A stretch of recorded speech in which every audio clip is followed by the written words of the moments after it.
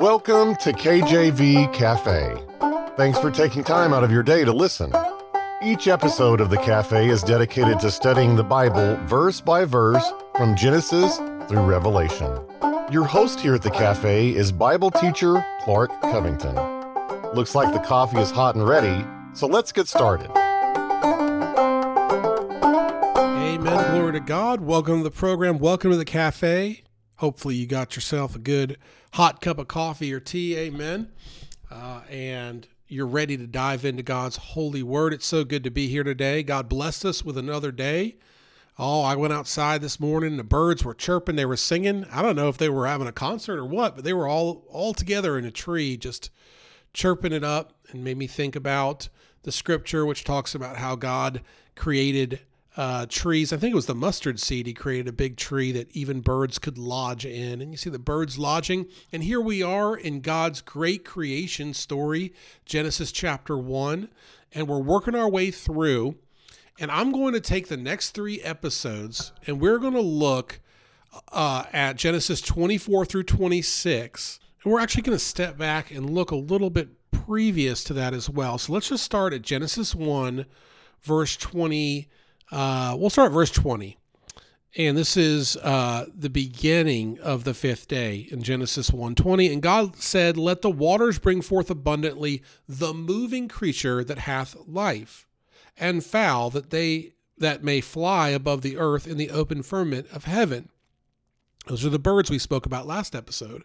And God created great whales, and every living creature that moveth, which the waters brought forth abundantly after their kind, and every winged fowl after his kind. And God saw that it was good.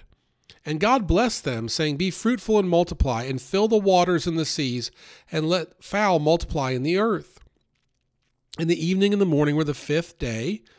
So clearly we could preach and teach out of that block of text about the fish, which is what we're getting at today. But I'm going to go a little further here and read the next 3 verses, Genesis 1:24 through 26.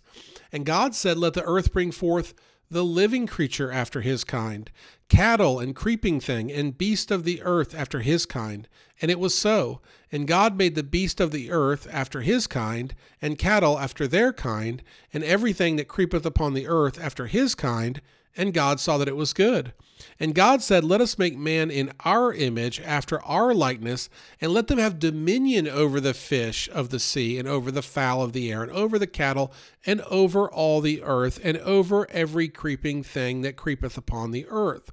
And so here we see this very important principle of God's commandment to man to have dominion over all of these great animals that he created.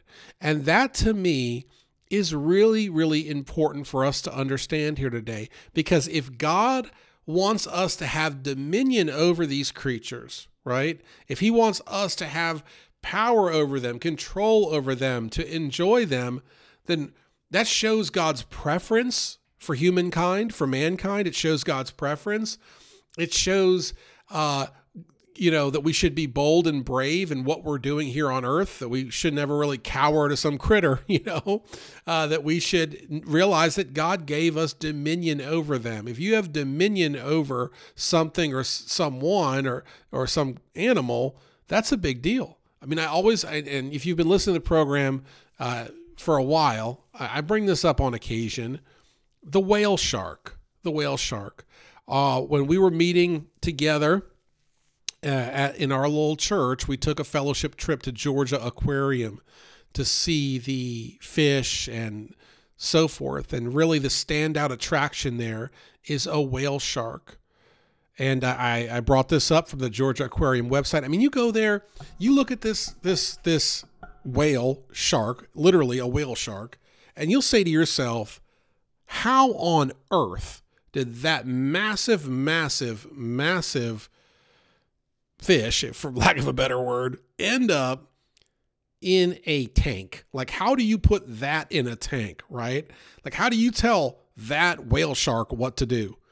The whale shark is the largest fish in the world and the largest fish known to have lived on this planet. And I'll say that with an asterisk because when you read the Old Testament, it speaks of I think it's Leviathan and like fire breathing and so forth. And so certainly there was probably larger fish, but it's largest one that they know of. And again, you can go to Atlanta. I'm not being paid by the aquarium by any means, but you can go there, man. And I'm telling you, it will blow your mind that God made a fish this big. It does not fossilize well. And in life, it is very difficult to weigh accurately. The largest accurately measured whale shark was 61 feet. Okay, if you know someone that's 6 feet tall, they are 10x the length.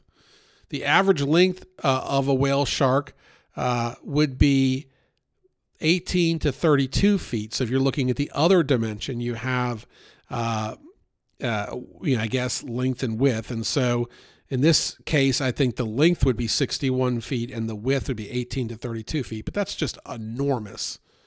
Even newborns can be 21 to 25 inches big. Think of a little tadpole compared to that. Man, these whale sharks are just incredible. They are absolute. They have 300 rows of teeth. Man, I can't imagine what they eat and how much they eat. You can research all this on the aquarium website, but let me get to the bigger point.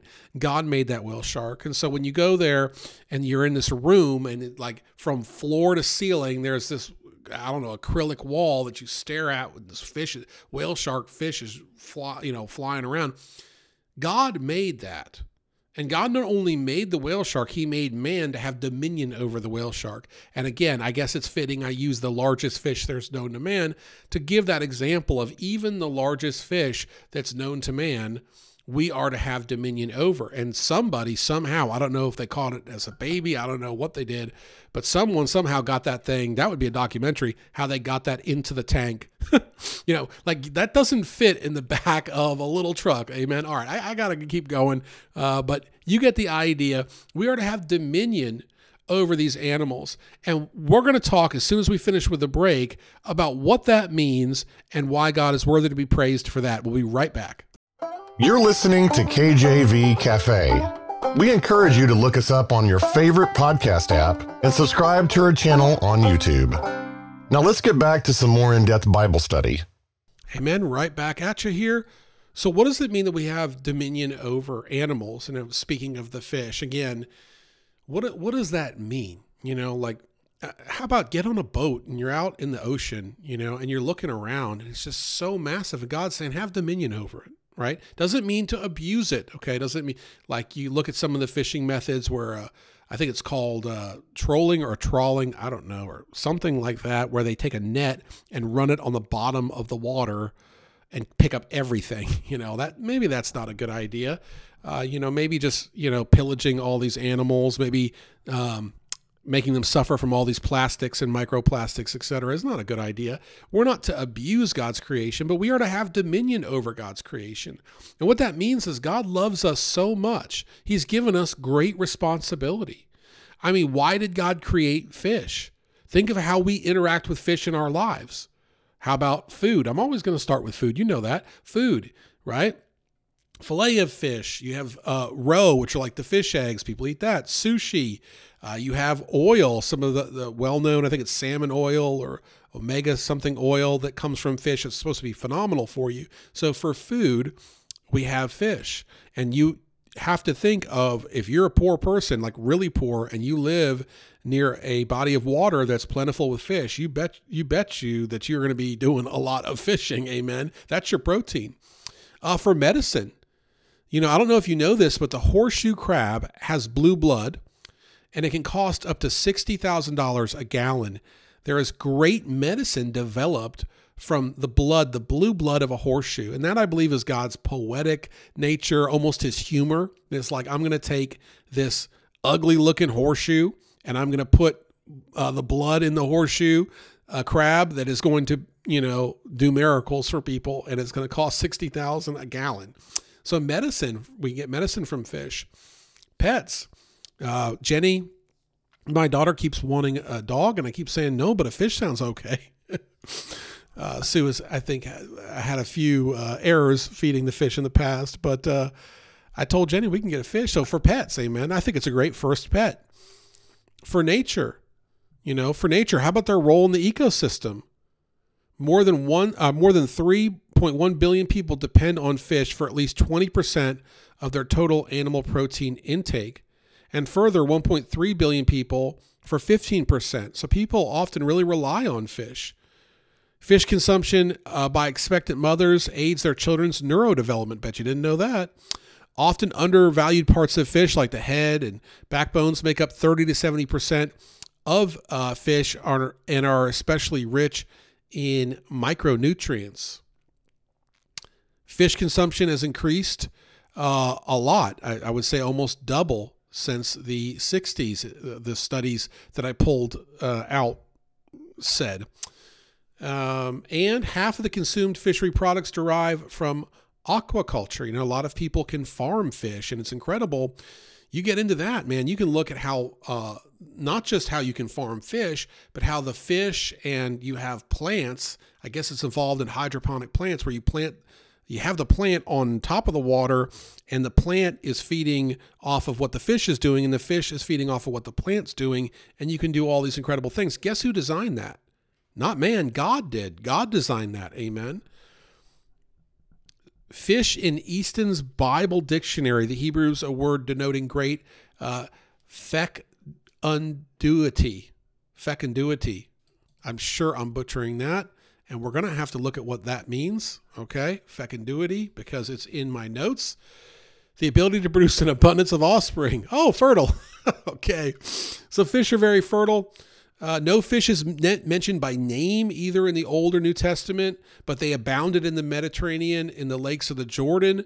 So Hebrews, no doubt, were acquainted with many species. The two of the villages on the shores of the Sea of Galilee derived their names from fisheries. Bethsaida, which means the house of fish, on the east and on the west. There is probably no other sheet of water in the world of equal dimensions that contains such a variety or profusion of fish. 37 different kinds have been found. Some of the fishes are of a European type. Others are African, tropical, even eels. There was a regular fish market in Jerusalem, as 2 Chronicles 33 points out, Nehemiah 3, Zephaniah 1. And we believe that Sidon is the oldest fishing establishment in known history. So biblically, fish are very relevant. They're very important. The disciples, right, were fishing. Some of them that were called, they were fishing. The sons of Zebedee, amen. They were fishing. How about Jesus and his resurrected body? Peter sees him on the shore cooking up breakfast there. And what were they doing? They were fishing. So fishing was very important then. It's very important now. And it all relates back to God giving us dominion over the sea. God uses fish throughout his word to help us understand who he is. Jonah was swallowed by the fish. Amen. Jonah 1, Jonah 2, and Matthew 12 mentions it. How about the loaves and fishes that Jesus fed all the multitudes with from Matthew 14, 15, Luke 5, and 9? How about the coin that Jesus asked for out of the mouth of a fish to pay that fee, that tax, from Matthew 17? There was that great catch in Luke 5, and if you watch the Chosen documentary, or not documentary, Chosen television show, they have a great rendition of that great catch. They'll give you chills if you watch that. And I don't know a lot about the show. I haven't seen a lot of it, but that particular clip was awesome. Fish was furnished by the disciples, by Jesus after his resurrection, from Luke 24 and John 21. The fish is figurative in the Bible. Amen. From Ezekiel. Fish was used to show God's abundant blessing. Fish was used in prophecy. In the book of Numbers, fish was used. Fish was used when Jesus returned after his resurrection, as we talked about. Fish was used in dietary laws in Leviticus as to what people can and can't eat from the sea. And by the way, some people, like the Seventh-day Adventists, still follow those rules. And don't hold me to it by the letter, but I believe they do follow some of those dietary rules. That's why a lot of Seventh-day Adventists are vegetarian. Which again, kind of lines up with Genesis as well. I could go on, but you're going to have to tune in next time to part 2 of this message to learn more about God's great fish and his plan for us. Thank you so much. Take care. God bless, and amen. Us today at the cafe. We would love to hear from you. You can email Brother Clark directly at clark@enduringpromise.org. See you again tomorrow. Same time, same place.